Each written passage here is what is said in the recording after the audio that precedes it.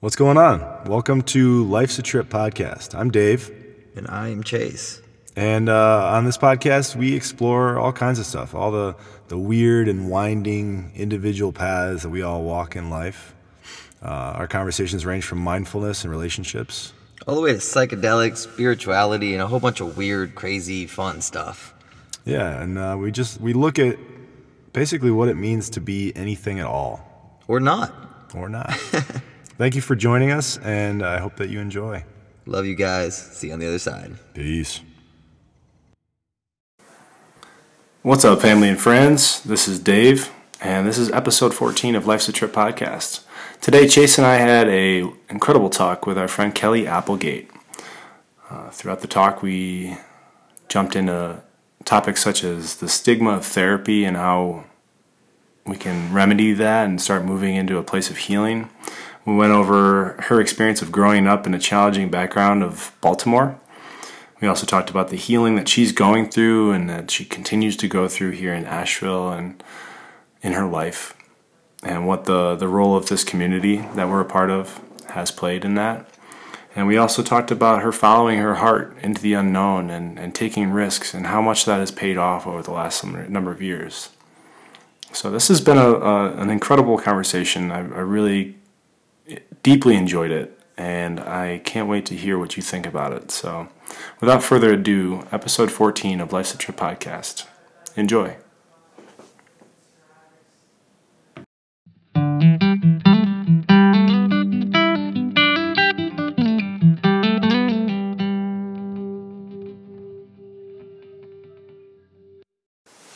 Episode 14, kicking off with the amazing Kelly Applegate. And of course, I am Chase, sitting here with Dave. How are you today, Kelly? I'm all right. Having myself a cup of tea with my buddies. Feeling good to be here. Hell yeah, a cup of tea. A little cup of tea. And Dave, how about you? How are you today, man? I'm good, man. This is my day off. Life's been real full lately, so having an entire day off feels nice. Very cool. Yeah. You know, there's a lot of different topics we're going to be jumping into today. And I'm actually really excited, as I was talking to Dave this morning, about the things that you guys had spoke about, what you kind of wanted to bring up in discussion today. And let's just go ahead and get kind of kicked off. What is something that you really wanted to bring to the table today? Yeah, so a overarching topic that I wanted to talk about was the stigma that seeing a therapist or going to counseling or seeking help is in some way means that you're crazy or insane or admitting defeat, but in a negative manner. Because in some ways it is admitting defeat, but in a way that you're like, hey, I can't do this by myself. I'm gonna, it takes a strong person to admit that and then move forward. But I think that generations before us don't see it that way. A lot of times everything is seen to be just smoothed over and kind of brushed under the rug and, just put a smile on and move throughout your day in that way. And yeah, I think that there's a lot of value to admitting like, hey, I think I really need some help, instead of just letting it go and continuing to get hit by the waves of it. Absolutely. I think personally, like, for people that don't have a lot of friends, someone that doesn't have a spouse, people that may not have the connection all the time, and also think that, counseling is, for the weak or this, that, or another, is completely false, and that it really does give you an outlet to talk to somebody. And I think that's extremely powerful. I know that I am looking into counseling now that I'm officially kind of moved in down here now. I think it'll be a really, really good thing for me, because there's some things you cannot talk to your friends about or don't want to talk to your friends about, right? Mm-hmm. Yeah, it's a cool space. I just went to meet with a potential counselor a few weeks ago, and it didn't work out because of my insurance. Yeah, I'm not going to be able to connect with her, but the potential that I experienced in that initial conversation felt so good. I was like, oh man, like the possibilities of like having this space that I come to on a weekly or bi-weekly or once a month basis to come and specifically talk to this person about that there's freedom in that, because it's like, yes, you can talk about these painful things or tender things with friends, but then that carries over into the rest of your life. And so like having just one person that you go to and you're paying them to just let you just get it all out. Mm-hmm. It's a different dynamic than if I'm like, yo, Chase, Kelly, can we go talk about this? Like we have a more complex relationship. Whereas a therapist, it's like, that is it. You're going there to talk about your shit. Absolutely. And friends can be more just validating than anything else, instead of really, always telling you the things that you need to hear about a situation, or, looking at things from a perspective of how the human brain works. Mm-hmm. And I think that learning about how the human brain works in a lot of situations takes the shame away and can make you realize, like, wait, other people are feeling this way too. I'm not just by myself in this. That's a really good point to think about it. Like, why, if you have the bestest of friends and you're like, oh, I have people, your friends aren't necessarily trained in how the human brain works or how to discuss that topic with somebody that's having issues. Like, when I heard you say that, I was like, if you're having an issue and your friends are constantly like, it's okay, deal with it this way or that way, that's the way that they perceive you should deal with it. Mm-hmm. Not the way that your brain is actually functioning, to where you may need to, switch things around in your life and then reassess it. And I think that a psychologist is definitely more upon the healing path than maybe a friend would be. Mm-hmm. So it's a really good point. Do you want to share some of your experiences so far with therapy? I mean, I've Sure. known you for coming up on, I think, 3 years, maybe a little bit longer. Yeah. And it's been fucking incredible to watch how much you've grown since I've met you, and just like how much healing you've gone through. Just your way of being, you seem so much more grounded and calm and capable of handling whatever comes your way, which has been awesome. So I'd love to hear a little bit about your experience of being in therapy, if you feel comfortable talking about it. Yeah, thank you. So it all kind of started right around when I had met you. It was my Saturn return. I was 27. And I just was stuck. I was like trying to do all of this self-work. And I had so much anxiety and depression and build up, and wasn't understanding why I couldn't figure it out on my own. And was doing a lot of self-medicating with alcohol and drug use. And I finally, one day, I'll never forget this day, came to a standstill point where I got home from a night of partying and I just laid there and cried for like hours. And I just was like not understanding and feeling so lost and confused. And I woke up the next morning and everything was clear. And I was like, okay, I can't do this by myself. I've been sitting in my room for long enough trying to do artwork and read and do this all on my own. And it's clear that I can't, and that I need somebody else to help me out. And ever since I made that decision, it's been like insane, like a whirlwind of good coming my way. And it's been really hard too, because it brought up a lot of the things that I was suppressing that I didn't even realize I was. And I think that goes back to also the stigma of therapy and generations before us thinking that we need to just put a smile on and move forward and act like everything's fine. And that had kind of become part of my personality.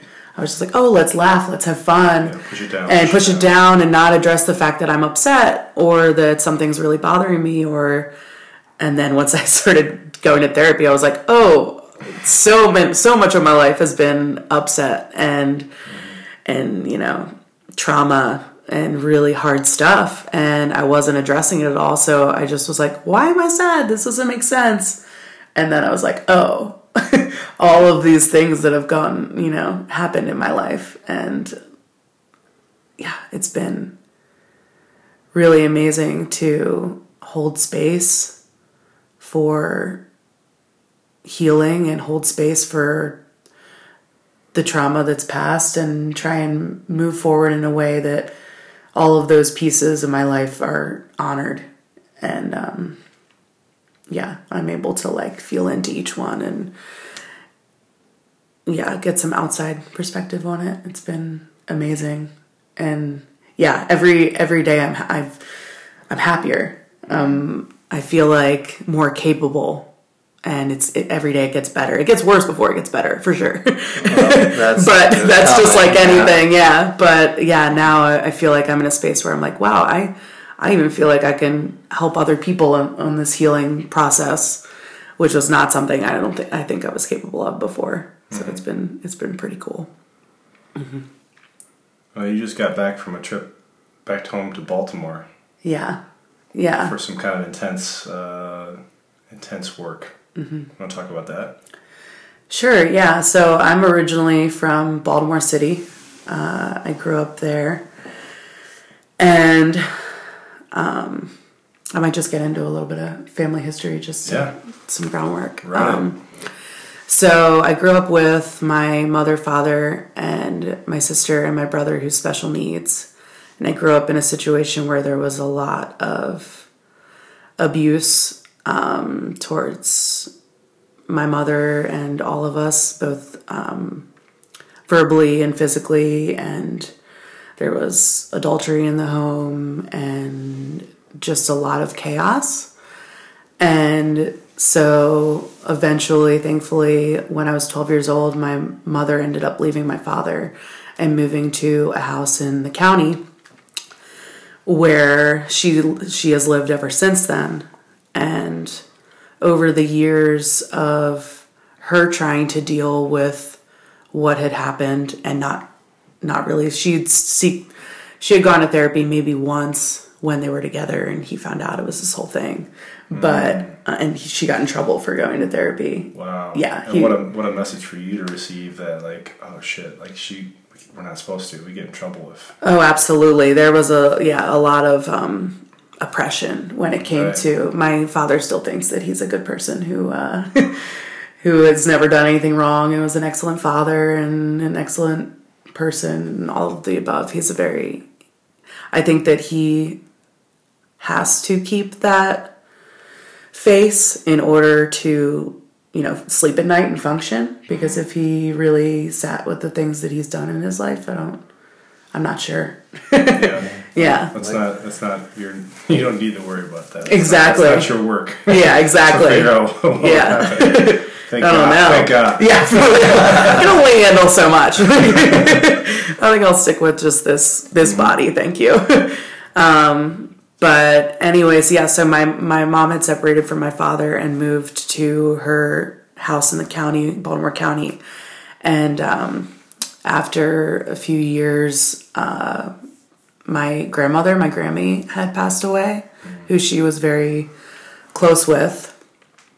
And I think that was a little bit of the beginning of her starting to really bottle the things up that were hurting her. And when she started collecting objects and things and books of my grandmother's and boxes of books of my grandmother's and all of these things. And so this past week I went to Baltimore because my brother, who's special needs, just moved out of my mom's house for the first time and is now going to be in full-time care. He's an adult. He's 27 years old. He's about to turn 28. And he just moved into an apartment with two other men around his age who have similar diagnosis, which is so exciting for him because he's never lived out on his own before. So like now he's got, it's amazing for him. It's a new space, and like he's going to get to, I think we're going to see a lot of growth in him after this. But it's been really hard on my mom because she's been this amazing person who's taken care of him his whole life, full time, a person that he's special needs and has the mental capacity of maybe a 1.5-year-old. Oh, wow. So he's very extreme on the spectrum. Mm-hmm. So he needs to be changed and bathed and fed and all of these things. It's a full-time job on top of her full-time job. So now that he is gone, she's kind of hurting in a way where she's like, where am I needed? Yeah, her identity is shifting. Yeah. So I wanted to go there and kind of help her ease into life being about her. Mm-hmm. And I just wanted her to be aware, like, hey, like, this is an amazing thing for you. You get to live your life for the first time by yourself, since you were, 20? Right. If that. Yeah. There's definitely an extreme positive to Yeah, exactly. So I really wanted to get her excited about that, but the thing is that when I got there, her house is I don't know. I described it earlier as more demolition and a job site than something that could be like cleaned up. Are you open to painting kind of a visual picture? Yeah. When you pull up, what is it? What is it like? So you can't breathe. When you walk in? Yeah, I think that might be part of why I ended up, multiple reasons why I ended up sick. It was the travel and not being able to breathe in the space. Emotional intensity. Emotional intensity, and that's what actually my counselor mentioned earlier. In Chinese medicine, they say that that buildup of something, emotions or whatever it might be, you're pretty much going to get sick because your body is also working through the things that have happened. So yeah, when you walk in, it's the smell of cigarettes and dog piss and shit. And excuse my language. And Fuck you want.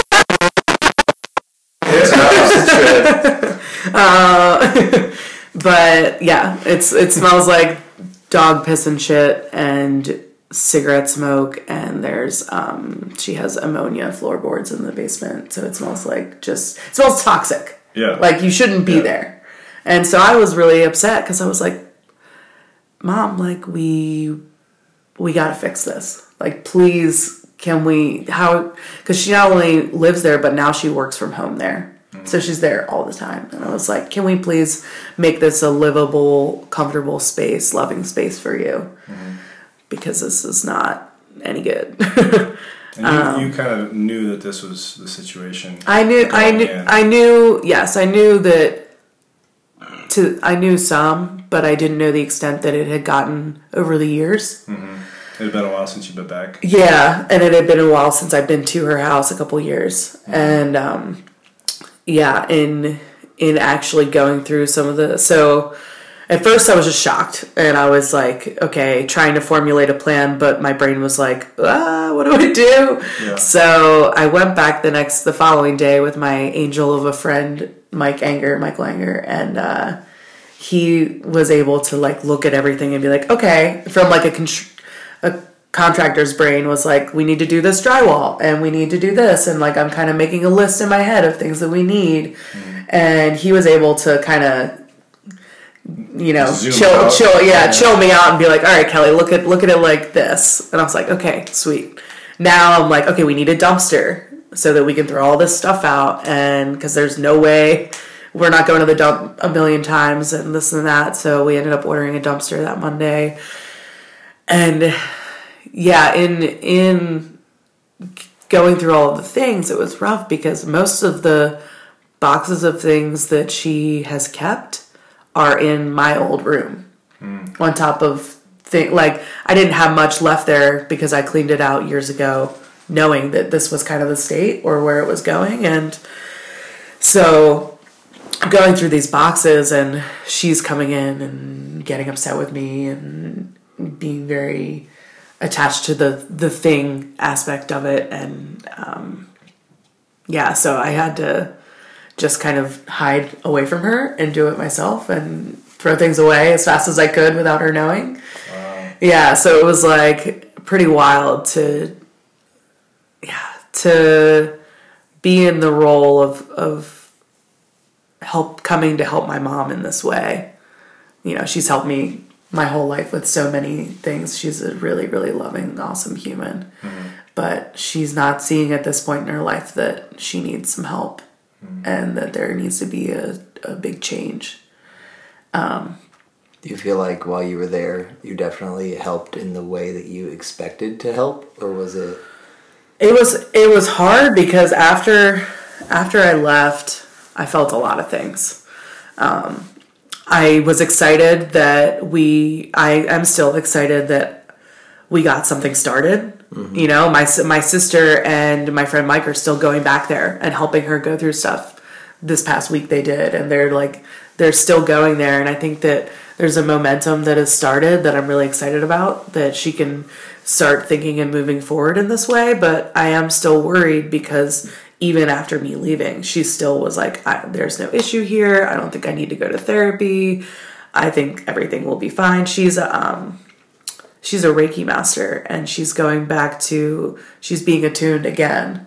And she was like, I have my spirituality that helps me. And I'm like, yes, that's amazing. But I don't think you're realizing that you need some help, like by yourself, your own being, not sharing with others. Cause that's, Well, it sounds like she's spent so much of her life being outwardly focused that she doesn't even understand how to take care of herself, which is, I think, common for a lot of people. Is like that's how they love people, but it's like you can't pour from an empty cup. You know, it's like, well, that's where I learned it from. That's where I learned it from for sure. Yeah, the first time I read the Enneagram book that our friend Jack Bradshaw is what up, Jack? Is super all about. It's amazing. The Enneagram book is very cool. Check it out. Enneagram is a framework for identifying different personality types that we all fit within, that have to do with like what our strengths are, what our weaknesses are. It's an interesting system, and it's you can really go deep on it and figure out a lot about yourself and those around you, and like how you can best move in the world by taking the test. It's cool. It's so cool. Yeah.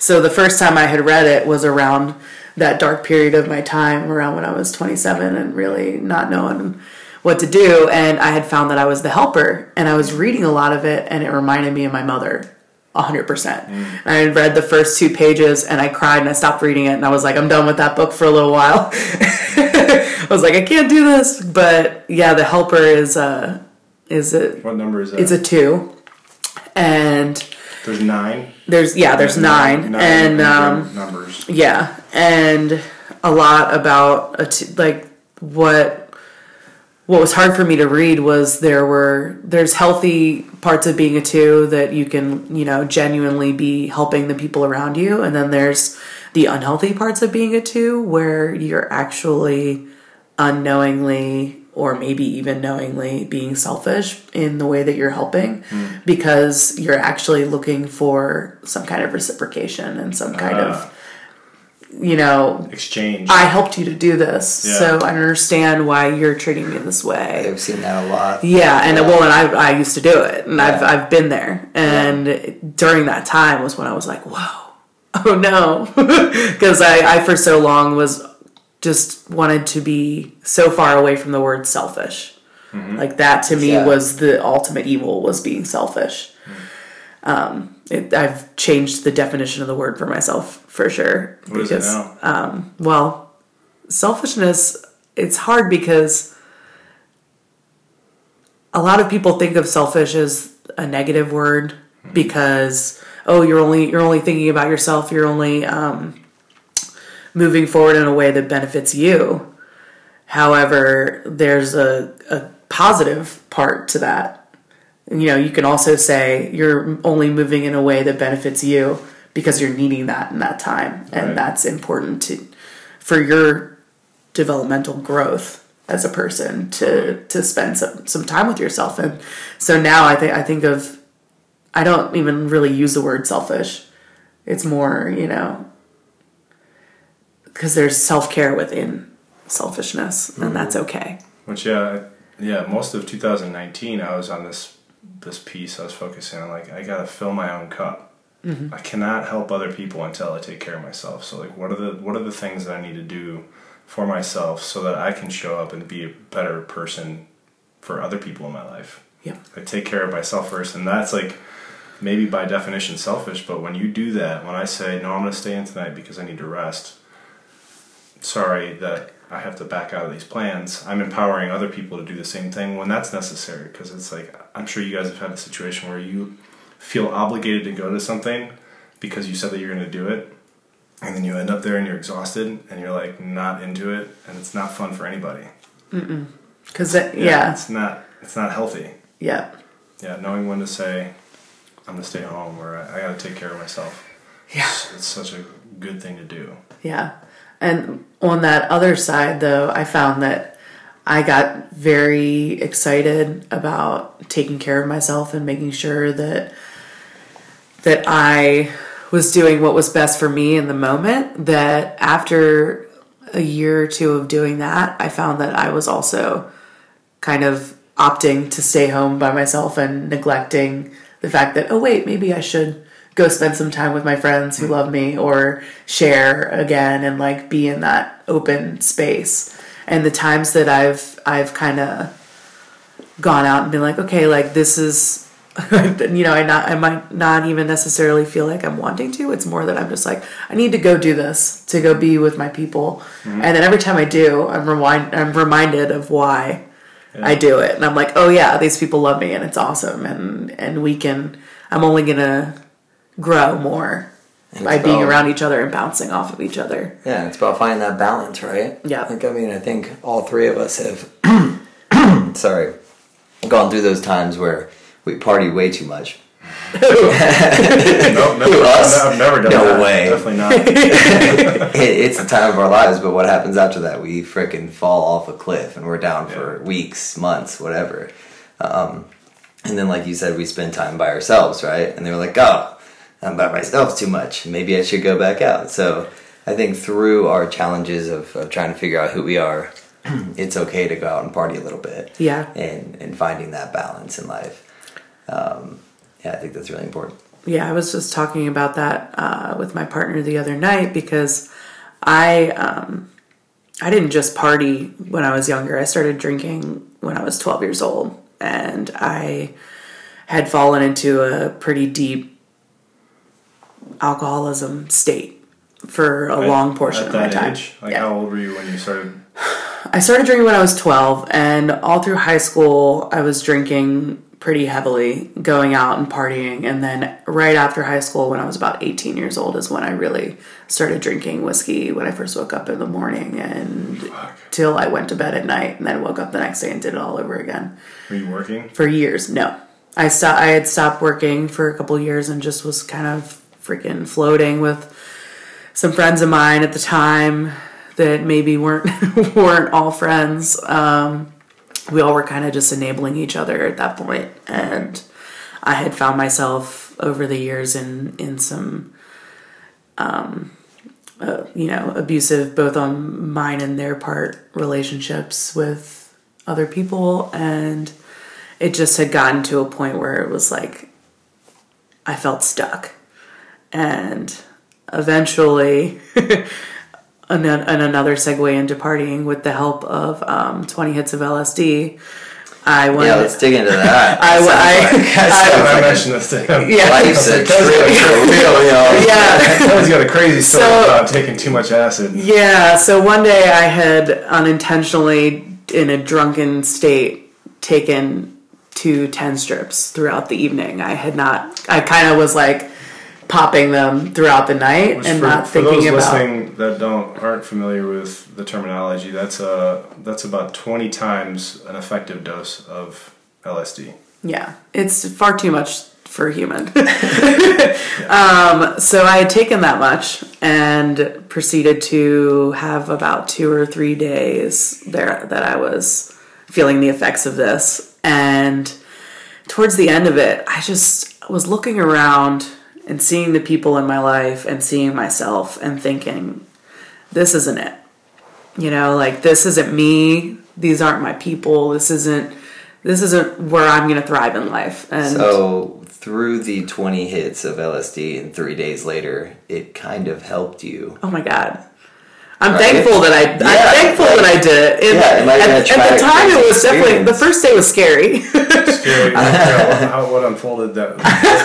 I ran away from my best friend's house and had broken my phone because everybody was calling me, worried about me because I'm running. You broke it intentionally. Intentionally. I was running around Baltimore City with no shoes on, just like super high, No, it's and not necessarily a safe place. no, I don't. I think wander. about the things that I've done in my life, and I'm like, what the hell were you doing? I mean, I took the bus and light rail my whole life in Baltimore City, and we used to play Get Lost at 4:00 in the morning when I was like 12 years old and go get lost in Baltimore City. Like, what were we thinking? Yeah, little sewer rats. Yeah, exactly, exactly. And that's fine. I'm still a little bit of a sewer rat, but I'm fine. Little possum. That doesn't go away.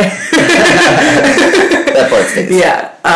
It's our group of friends. Yeah. A bunch of raccoons and possums. And trash pandas. Exactly. It's beautiful.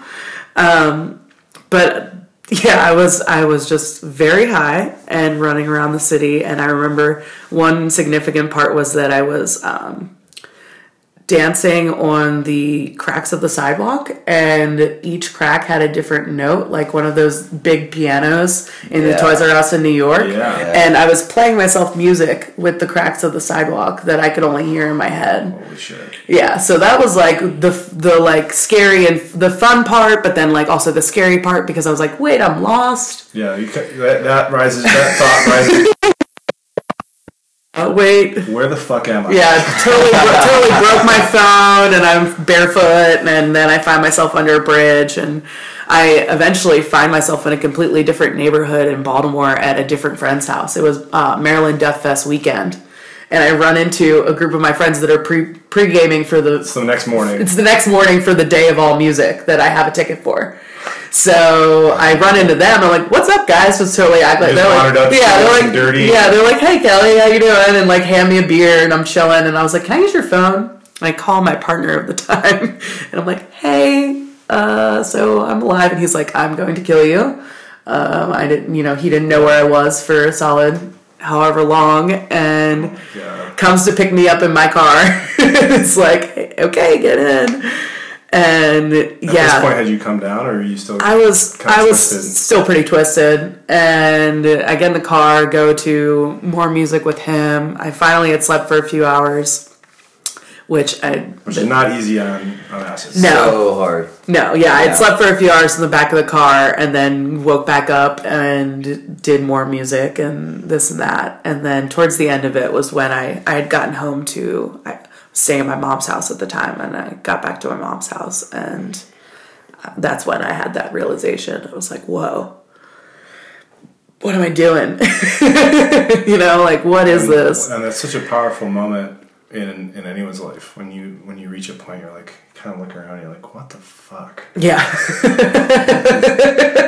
What am I doing? How did I end up here? How is this my life now? Is this what I want? Yeah, exactly. And that was when I was like, no, it's not. So I had broken up with my partner of like 5 years, and him and I had a very up and down relationship. Definitely some, lots of alcoholism and abuse and this and that, and just it wasn't all positive. There were good things, but it was not meant to be. Mm-hmm. And so after that, it gets better. In the next 20 Chase Surprise!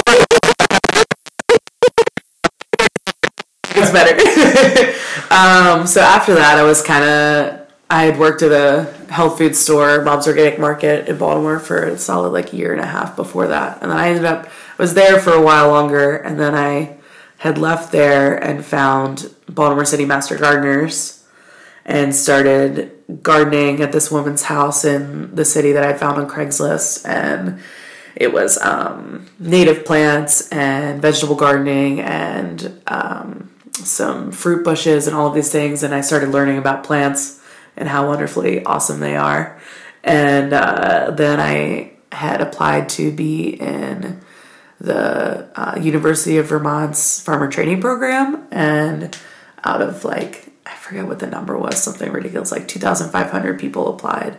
They only accept 25 people, and I ended up getting in. Oh yeah. And got in, and then moved to Vermont and started farming, and just kind of after that I went on a path for me. I was like, what do I want in life? Like, I'm kind of on a hunt right now to see what serves me and to see what I'm here for. Mm-hmm.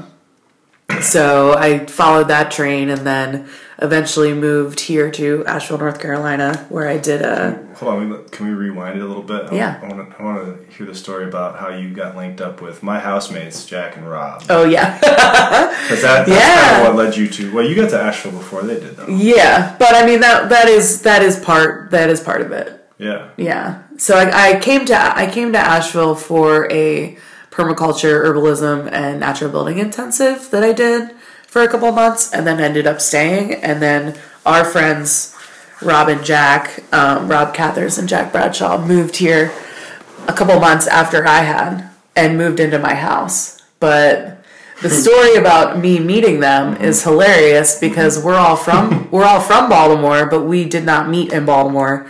We met in Florida at a music festival, my first music festival of that nature. And the only reason I went was because my stepsister at the time needed me to come in order for her mom to let her go. Okay. And so my dad offered to buy her tickets, and it was snowing that weekend, and I was like, I'm not trying to be in Baltimore in the snow. I'm over winter. Let's go to Florida. Yeah. So I went just like kind of on a whim. Let's go to Florida. It sounds fun. And then it was funny, the first day I was like kind of acting like I was a hard ass. It was like, oh, I listen to punk music and this isn't my vibe and I'm going to drink a bunch of whiskey and talk a little shit and go to bed. And then the next day I woke up and I was like, my good friend LSD took a hit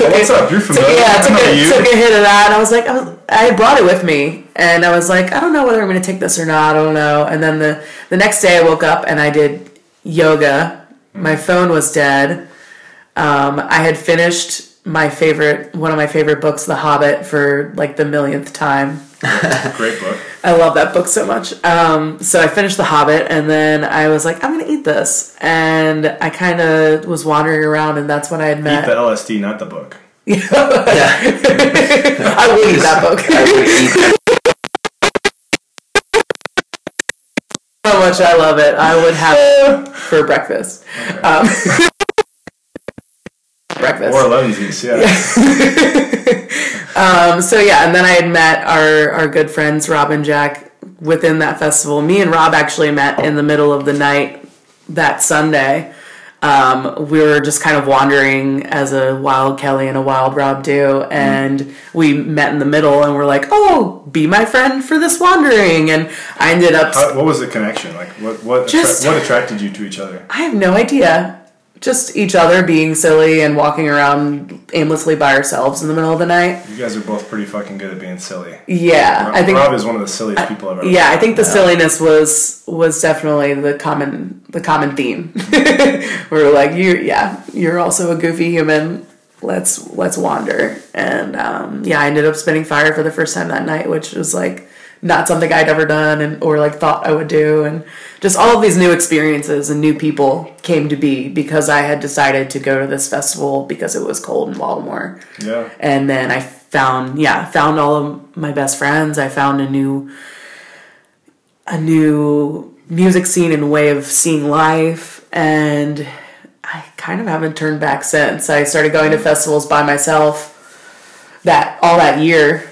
When I was living in Vermont, I was going to festivals by myself and had met Andy Richards and met like all of these incredible people, Gavin Weber and Lolo, and just all of these amazing humans. Sumo, her and I still don't know how we met each other. And we've just figured out that we're related because that's got to be what it is. Because the only thing we can remember is that we were very close friends.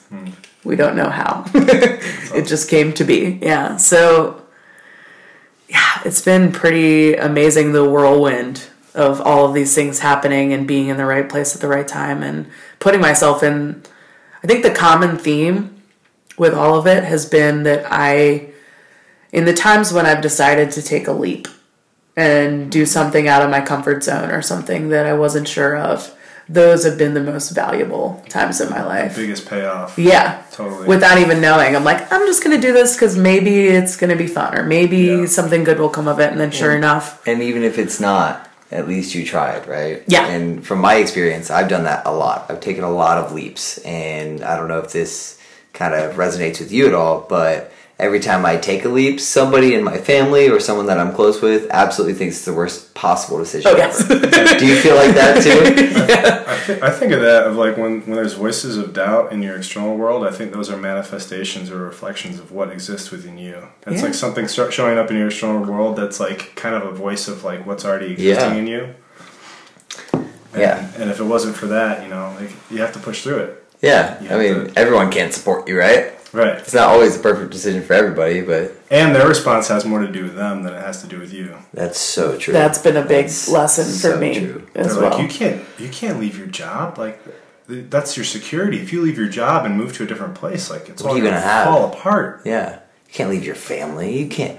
What are they going to do? Yeah. Yeah. I don't know. Go figure it out. Exactly. Like, what if I don't do this and then I only have this, right? And I live with regret. Right. Exactly, and or at least the questioning of like what could have been. Yeah.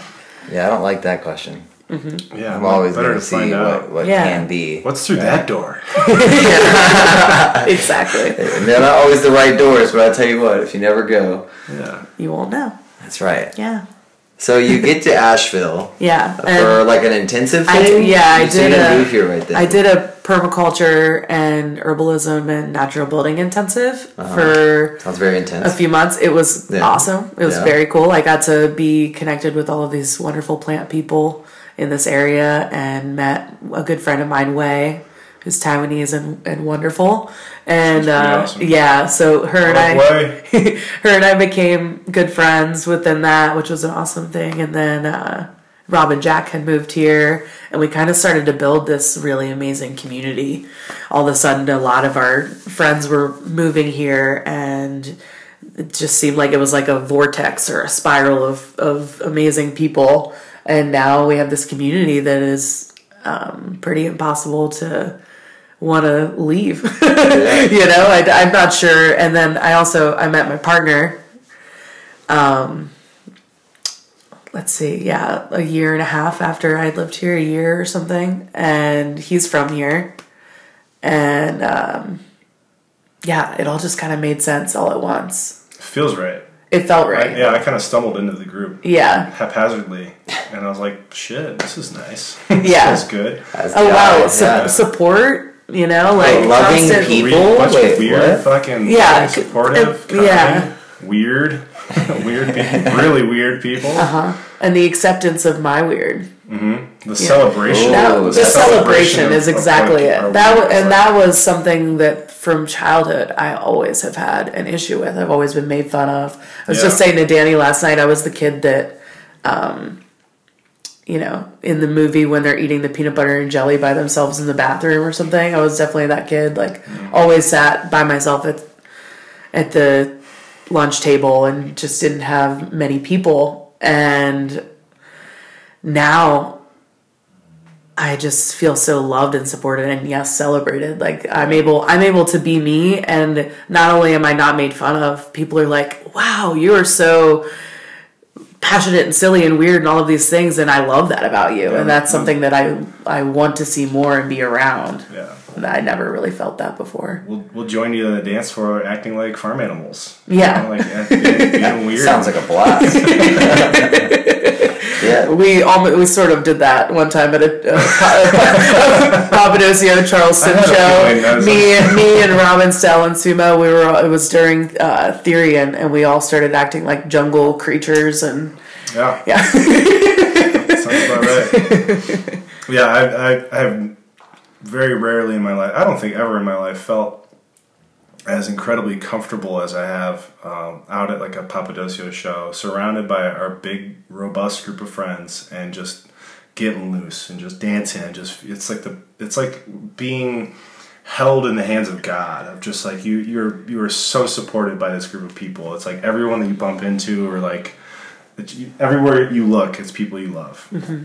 And I grew up in a big family, and I love my family, but I've never felt like I feel with our group of friends.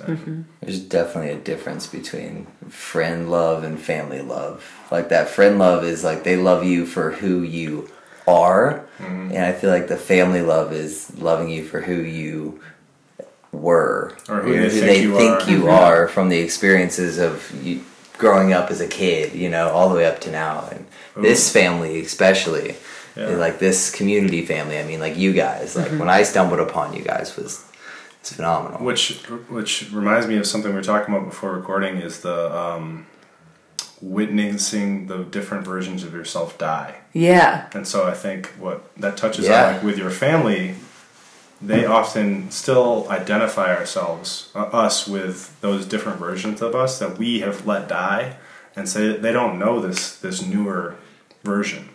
Right. And so how do we introduce that to them? How do we show that to them? Well, do we need to? That's the question. Do we need to? Yeah. Well, and that's exactly what my thought process was after visiting Baltimore and being around my family and my friends there and the people that have known me for years and years and don't really know me in the way that I am now. They know me in the way that I was then, and that was like I saw this thing recently that was like loving a person is like witnessing thousands of funerals of the people that they were before. Yes.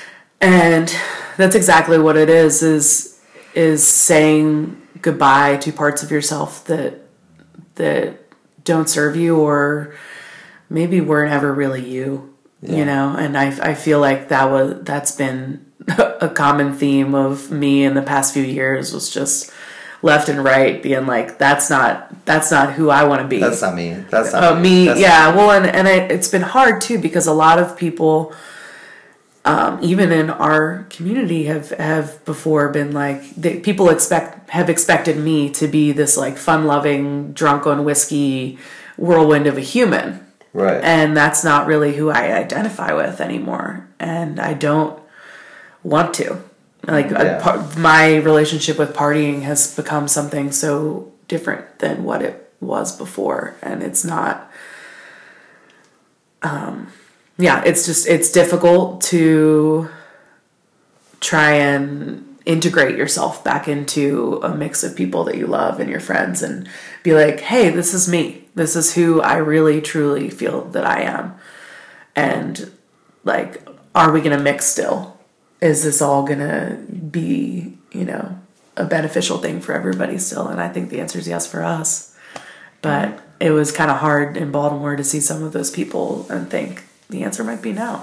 Yeah. I mean, when I was back home recently, I went through, I realized that it's like me always trying to get my family or older friends to realize who I am now, and like working towards proving myself in a way to my family that like I'm this person now, I'm this person now, I'm this person now. But it's like they have their blinders on, and even if you can get to them, like, was it worth the effort you put forth over and over and over again, or is it just let it go? Yeah, I don't know. I think it's just like show up, be yourself. Mm-hmm. Whether or not that don't overdo resonates with, if that sinks in for them, great. And if they like, it's my hope that those people that are meant to be in my life and I'm meant to have connections with will have done their own shedding and growing, and I don't have to necessarily be an integral part of that, but when we do come together, we can meet up as we are in that moment and enjoy that. If not, accepting that it wasn't meant to be. Yeah. And that's another lesson I've been learning a lot recently, is that it's not our responsibility to make other people feel comfortable with the person that we are now. And that, as a helper or someone that a lot of times I'm an anxiety ridden person, and so I think I'm always my brain's always working very quickly, and sometimes I'll be thinking of how other people might be feeling in a moment because of things I might do or say or whatever it is. And now I'm realizing that that's not what it's about, and like you were saying, you can only hope that other people are doing their work as well to make themselves be as, resilient or strong or however it takes for them to blossom. But yeah, I think shedding that within an anxiety-ridden brain is difficult, for sure. To just be like, okay, this isn't my responsibility to understand or to see. Yeah. There's so much peace in that of just like, my work is my work. Mm-hmm. That's it. Period. Yeah. It's like, my work is my work. Yeah. Period. It is pretty freeing to think like, okay, it's just me now. And especially, I mean, that comes back to the first episode, the 4 agreements, is like, don't take anything personally. Yeah. When someone comes at you hot and they're all fired up, Yeah. having the sovereignty, the self-control to be like, hold on, I don't need to fire back. And just meet them with love and compassion, because the shit that they're coming at with you has nothing to do with you. Mm-hmm. Nothing to do with you. That's their shit. That's their work or lack of work. Yeah. And so if you can meet them with love, maybe that will trigger something, and then that will lead to some healing. Well, yeah. But if not, It's not Exactly. Yeah. not your shit. That's the most powerful thing that I have learned. It's freedom. That's freedom. It's freedom. Because you're like, this isn't about me. Well, and to take that even further, I find that with my counseling and with that work, I've even found things in myself when I'm reacting to something. I can see, wait, this is a reaction from something years ago, or an experience that I'm dealing with because of a traumatic event or whatever it might be. It actually has absolutely nothing to do with the conversation I'm having with the person in front of me. And to be catching yourself on those things and like be learning to see yourself in that light and that objective standpoint is like, yeah, one of the most amazing takeaways I've been getting. Oh, yeah. For sure. Yeah, because that gives you an opportunity. The awareness gives you an opportunity to pause before you respond. Yeah, which I did not know. If you catch it, you're like, oh, hold on, there it is. What do I do? Yeah. Yeah. I used to Do I be hit him in the completely face? better. You know, what am I doing here? Oh, It's a meet in the middle switch with shot. Hold on, street rat. Hold on. Oh, yeah. Sometimes you gotta bury the street rat now. Allow it to still be there, but Yeah, yeah, listen with the intent to understand, not with the intent to respond. absolutely. That's it. That's it. Yeah. Yeah. Hell yeah. Well, we've got about 10 minutes left on here. And I guess I want to open it up, and unless you have something you want to bring. Not necessarily. I think we're on a kick right now. This has been a nice flow. Yeah. I guess is there anything that you'd want to leave the people listening with? Yeah. A message or Absolutely. an invitation or Challenge. a challenge? So one thing I did want to touch on is the knowing and the understanding that therapy is indeed a privilege, and not everyone might feel like they're in the position to pay for it or know what to do in that situation. And there's a couple different resources there's definitely sliding scale therapy all over the place. If you just look up, Google sliding scale therapy or free programs, I know specifically in Asheville. And the name of your city. Yeah, the name of your city, whatever it might be. I know specifically in Asheville, there's a really awesome program called Our Voice, and that is for domestic violence or for women that have gone through domestic violence or abuse, sexual abuse in some way. They give free counseling. I know that. There's also an interesting program that somebody brought to my attention recently. It's called BetterHelp, and it's online therapy. And you actually can, you actually can find a therapist, like a real life therapist online. And maybe that's a better tool for someone who might be scared to go to a therapist's office and, Or maybe feels break like down in they're- public or Yeah. be upset in a space with another person. And then maybe that's a good step, like a stepping place. Where you're really busy and you feel like you don't have time to go see somebody. Yeah, You but definitely have time to get on your phone. yeah. So really, I think the takeaway I'd like to leave is that, you're always worth it and you deserve it. It's not just, oh, I need this because I'm crazy. Like, that's not what it is. It's that you deserve to feel better and you deserve to to understand yourself more and heal and grow and see that trauma is something that might happen to you, but yeah, you're worth it, and you're worth getting to heal from that and grow. Yeah, and so people understand the sliding scale, it's not just for a specific thing. It can be really for anything, right? Absolutely. Yeah. Yeah. Okay, cool.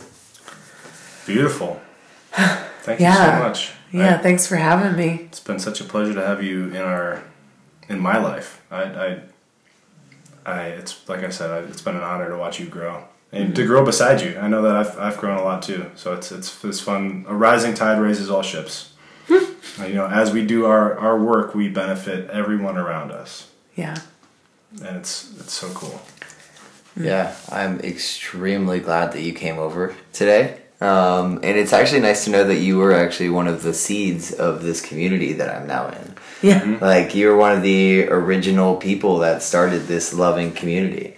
And that's amazing because I came in through it in September of this past year, and I already feel like I'm part of the family. So for whatever you contributed to help make that happen, I thank you more so than just coming here today, but for help starting something that I now love.